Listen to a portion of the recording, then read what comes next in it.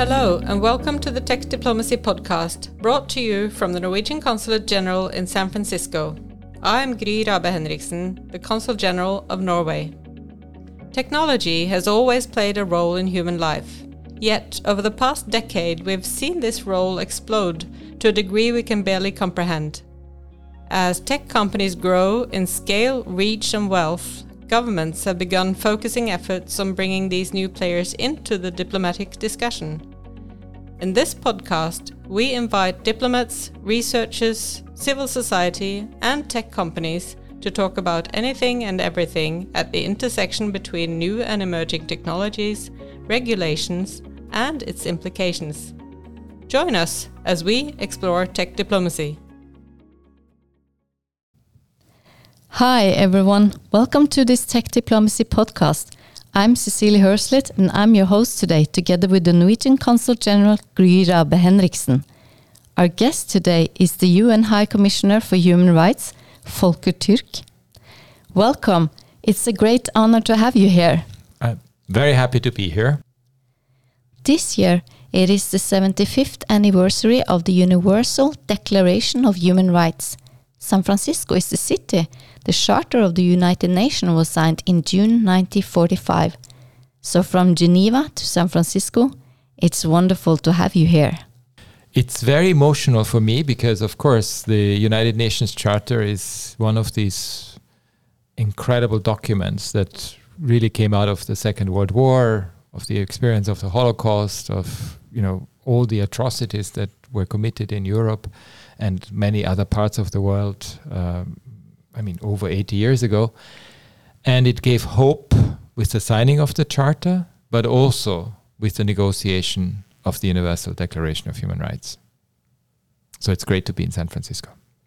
Wonderful. So, High Commissioner, you have devoted your long and distinguished career to advancing universal human rights and international protection of some of the world's most vulnerable people. You've served as Undersecretary General for Policy in the Executive Office of the United Nations Secretary General, and prior to that as Assistant High Commissioner for Refugees. And since you took office as the United Nations High Commissioner for Human Rights in 2022, you have been shining a light on the relevance of human rights to the technology industry and the importance of norms in this space. It is such an honor to have you as our guest in this podcast. Thank you. Yes, very happy to be here.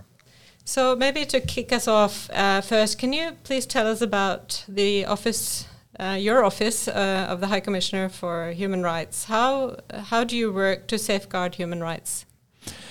Well, first of all, we are present in over 100 countries. So we have an office presence there. My colleagues are working both with state institutions, but also very importantly with human rights defenders, with civil society, with the private sector, with faith communities. And we are often the bridge between the civic space, if you like, and the institutions of the state. And what we have with us is the normative framework that human rights represents. These are obligations that member states themselves have accepted, and they need to implement them. So we are there to support this. We also have, of course, the human rights ecosystem in Geneva with the Human Rights Council, which is the intergovernmental body, and the treaty-based system, the Universal Periodic Review, the different fact-finding missions, commissions of inquiry. So you have a whole panoply of different mechanisms that are there to promote and advance human rights. And if you like, we are a bit the conductor of this ecosystem. So we try to make sure that we advance human rights by advancing the obligations that states have when it comes to the protection of human rights. And so you're based in Geneva, and that's where you're sort of conducting this effort. So why is it that you're coming to San Francisco? Why is that important? So the Bay Area, the Silicon Valley is, of course, where you have very, very powerful non-state actors, the big tech companies. They have a lot of power. They are transboundary. Whatever they are doing goes beyond just what is happening here in the Bay Area because of the innovation and the technology that we all depend on everywhere in the world. So it's important for us to continue engaging with the big tech companies, but also with smaller ones, and to talk about human rights and to have these conversations with them about it. Because it's not just for member states that these human rights apply, it is also for companies. And it's important to realize what this means in today's world. What is the link between human rights and technology? And what is your perspective on technology? So technology is an incredibly powerful tool for many things. It can help us. I mean, we have seen without technology, we can't even imagine our life today. And it permeates each and every aspect of our lives. But there is a shadow side to it as well. And it is absolutely critical that human rights infuses each and every aspect of the life cycle of technology. Both when it starts, when you even have an idea, what does this idea mean for humanity? And not just here or in Europe, really everywhere in the world. And we also need to take into account that there is a huge digital divide. You have people, we have 2.4 billion people who don't have access to the internet, for example. You have people who are not literate when it comes to technology and the digital world. And that creates huge inequities. And then there are the products that are put out there, and they have human rights implications. They have the force for good, they have the force for in between, and they have the force for not so good things. And that's what human rights helps us to address, because human rights gives us a lens, a prism, to look into the big technology developments of today and to make sure that everyone understands that human rights are part and parcel of technology and of the development of it. What a fascinating way to view it.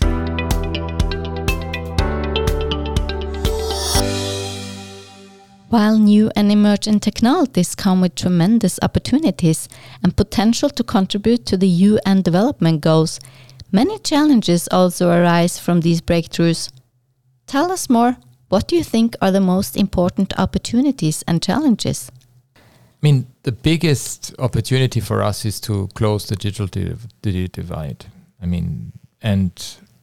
For instance, it's unfathomable that part of the world is not able to have the dividends that come out of the technology for their own sustainable development, and that's really often the global majority, and another part of the world is fully in a different ether. So it's important to overcome the digital divide, but it's also important to ensure that, for instance, when it comes to the implementation of the Sustainable Development Goals, that we harness the advantages of technology to combat hunger, to ensure that education is innovated everywhere in the world, even in the most remote parts of the world, because technology allows us to do this, that we advance medicine and healing and treatment. We still remember the pandemic, and it was a miracle that within a year a vaccine or vaccines were found. In the past, this would have taken probably a decade. And so it shows us that we can use it also to overcome the inequality that exists between the global majority and the industrialized world. And technology is a huge potential for bringing the world and unifying the world. This year, a record-breaking number of voters, close to 3 billion people across 50 countries, including the US, will head to the polls in elections around the world. What is human rights perspective on elections? So the elections are obviously an important exercise of democracy, of free and fair elections, but also free and fair debate, because elections are not just the actual day when people go to vote. it starts with the electoral campaigns. And as we have seen from the past, social media platforms can play a role that is either positive or negative. And the negative side of it is if you have disinformation, if you have deep fakes appearing, if you have voter manipulation, if you have all kinds of hate speech circulating and whipping up emotions, you're actually not getting the best out of an electoral campaign that is there to create the space that you need to find out what are the candidates standing for, what program do they really have, or are they just throwing sand in our eyes? So we need to make sure that technology helps us get to the facts, and that's often the problem because fact checking is very important on the social media platforms. And if it's not done well, you actually end up with you could end up with a very biased process that doesn't get the best out of an electoral campaign. It's interesting to take that a step further and consider the possibility to educate children from an early stage in school, to include more learning about social media and building up critical thinking, digital literacy in curriculum. You see, my worry is that we will have a society where people get more skeptical. What is your perspective on that? I think there needs to be a lot more investment in critical thinking, but also in digital literacy, precisely because we want to ensure that, we need enlightenment, and enlightenment is based on, looking at facts, accepting the facts, and not being swayed by emotions and fears that may cloud the reality. And social media can play a role in clouding precisely that, and that's very dangerous. Absolutely.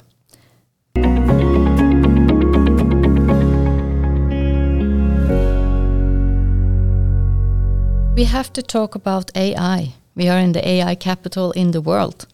AI and generative AI is advancing fast. How do Human Rights Council and you approach the challenges with AI, including content created by AI in the context of elections?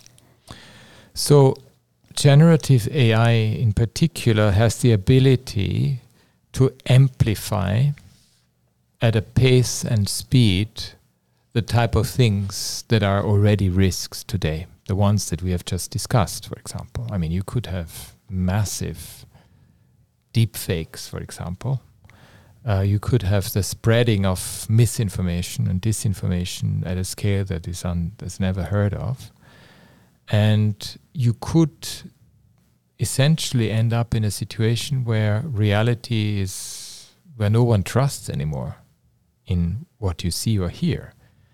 Trust is a fundamental condition of any functioning society. It's, we need for societal cohesion, we need trust. We need trust in each other. We need trust in the institutions of the state. We need trust in the processes, electoral processes.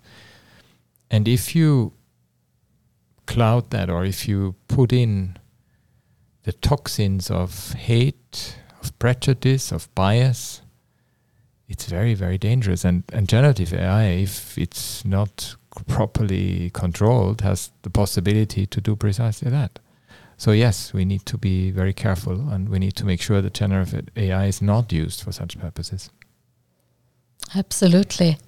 US issued a new presidential executive order on the AI in October last year. EU already has several regulations that impact tech companies and recently introduced the AI Act. In your perspective, how important is regulation and policy to safeguard democracy? And what role do you as the UN High Commissioner have in this regard? So it is very important to have this regulation. Both the EU has really spearheaded it. We have seen the executive order of the US. I mean, these are very important documents, but we also need a global perspective on this. And as you probably know, there is currently ongoing negotiations of a global digital compact. And again, within it, we have already an existing framework which is human rights, and we need to make sure that the human rights dimension is properly understood, concretized, and we work with the big companies, with the BTEC companies.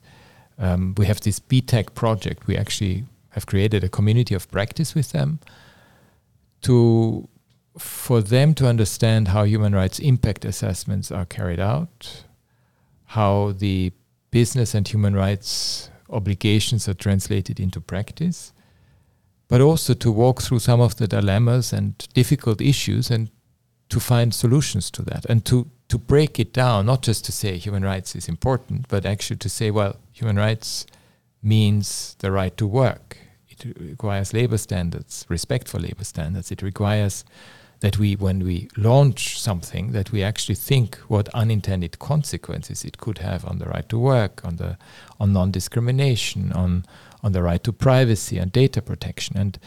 And you go into a taxonomy of these various areas and discuss them with the tech companies, but also with civil society and with member states. So that's really our contribution to this global effort to get the best out of technology and to make sure that we mitigate and avert the worst. It's my impression that at least the Norwegian and European companies, they are doing human rights impact assessment. And this is anchored in the REFI guidelines, the UN guiding principles for business and human rights. So this is an effective instrument to take human rights considerations into account. It's important to do it at an early stage. Tell us more about the Digital Compact. What is new? I hear there can be some agreement in September. Yeah, so it's part of this big leader summit of the future that is going to take place in New York in September this year. And there is a pact for the future that is currently being negotiated. And one component of it is precisely the digital side and the technology, if you like, the frontier issues of our times.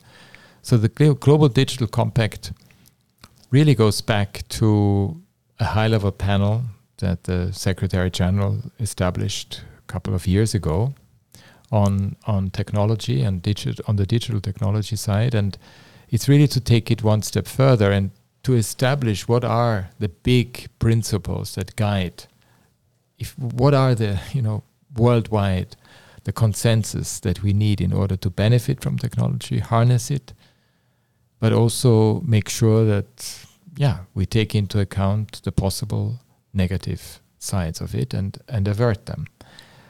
So this is currently being negotiated in New York by member states in a multi-stakeholder format. And my hope is that it would build up a consensus, a worldwide consensus on the digital world and how we deal with it, not just here in the Bay Area, but everywhere in the world, and what it means for different countries, for different societies, for different communities. I totally agree. A global approach and global solutions to global challenges. What role do the 193 UN member states have in safeguarding democracy? I think the most important element is the fundamental social contract that you need within a society in order for it to function. Because if you have a divided, polarized society, you will actually end up in war and conflict and violence, because then you lose the social cohesion. You're not addressing the grievances that people have. So I think all member states, every country in the world, needs to go back to the basics and the fundamental values upon which also the United Nations was founded, which is not, a Western thing. It's coming from all cultures, from all religions, from all spiritual traditions, from all corners of the world. And human rights is really the glue that brings humanity together. So we sometimes see human rights in the negative, risks, violations, abuses, but we can also look at human rights as an incredibly powerful transformative force for the better of the world. And that's what also the Universal Declaration of Human Rights represents. What role does the technology companies have in safeguarding democracy? I mean, they're probably tools. And, I don't think they have a particular view about this because they are technical tools that are made available. But as always, we need to look at each and every tool from the perspective of what does it achieve in the world. And which is why we need these human rights impact assessments before they even develop certain mechanisms or tools or, embark on innovation, because there is this idea of only doing it if you have a mission in mind, and that mission has to be guided by democratic values, by human rights values, by values of us living together in harmony. How do you view the tech companies' will to take responsibility for human rights? I think we have seen an evolution in the relationship.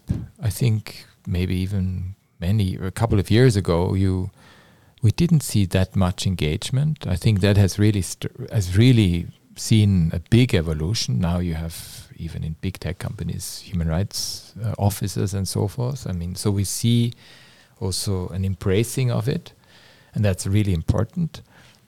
I think the challenge is always, how do we make sure that those who actually develop the technology, the engineers and the IT people, whether they understand human rights?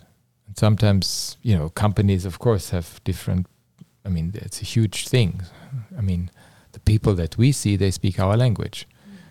But we also need to communicate with those who don't speak our language. And these are often the engineers who may have less of an understanding of human rights, and we need to find ways and means to engage with them so that they know about this world on which the fabric of our societies are built. Exactly. It's also important to have the tone from the top. What happens in the management and the board is crucial to have the human rights embedded in the whole organization and part of the business model. DNA, it has to be part of the DNA of a company. So you talked about how we need to speak the same language, and we are often in sort of the tech diplomacy circles here in San Francisco talking about co-literacy between the people who understand tech and the people who understand policy, and this is something that we're trying to build, including with this podcast. We had a tech company talked about the importance for them of sort of helping promote democracy and human rights, because it was in their sort of business interest to promote democracies, because they make more money in democracies than they do in other countries. So that's an interesting perspective. I don't know if you have a comment or a perspective on that.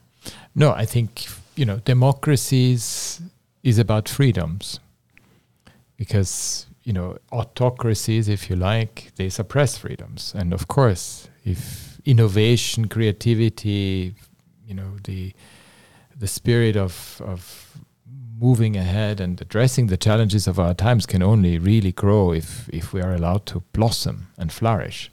And that can only be done when you are in a free society. So this brings me to how we as diplomatic practitioners here in San Francisco and in Geneva, how can we work together to achieve better results? So I think all disciplines today in our complex world can only benefit from cross-fertilization and synergies. So the diplomats have to understand more about tech. The tech people have to understand more about diplomacy and politics and awareness, simple awareness, frankly, of the world, which is again why, and of course I would say this as High Commissioner for Human Rights, but human rights brings us back to what is fundamental in our lives. It is transversal. It covers each and every aspect of life, of interaction, of the relationship between communities and the individual and the state. It covers our relationship with the environment as well. So that's why it is so critical that I would hope that each and every discipline, whether it's medical, whether it's physics, I just went to the CERN in Geneva, which is a fantastic outfit of scientists, of amazing scientists. But actually to talk to them also about human rights, and they talk to me about particle physics. And you would think that there's absolutely no connection, but there is a lot of connection, because at the end of the day we all are made of atoms, and we need to understand so much more about the universe to be able to advance humanity. And let's not forget, it was a researcher at CERN who invented the World Wide Web. I'm sure we could go on forever. Before we round off, I want to ask you one more question. According to Norwegian research, young people use over 4 hours a day on social media. So if we say that we live to around 82 years, this means that we use 13 years, night and day, on social media. And in addition, many watch TV and they watch series on internet. So I always encourage the children I have in my life to put away their phone and go out in the nature and do outdoor activities. So what is your advice to the new generation, and what is your dream for the future? A deep relationship with everything around us that is not limited to the extremely reductionist world of one machine. And I think if we are not connected with the organic and with the living world around us, we are missing out on humanity and on our lives. So the meaning of life is often nourished by how we interact with the environment, whether we notice a bird or a flower or a tree that blossoms or doesn't blossom because of the seasons.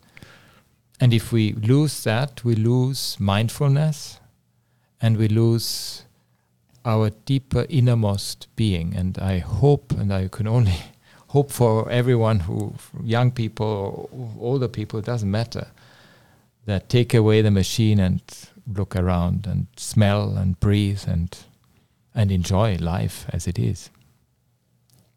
Vielen Dank, dass Sie heute zu uns gekommen sind, über Menschenrechte und Technologie zu sprechen.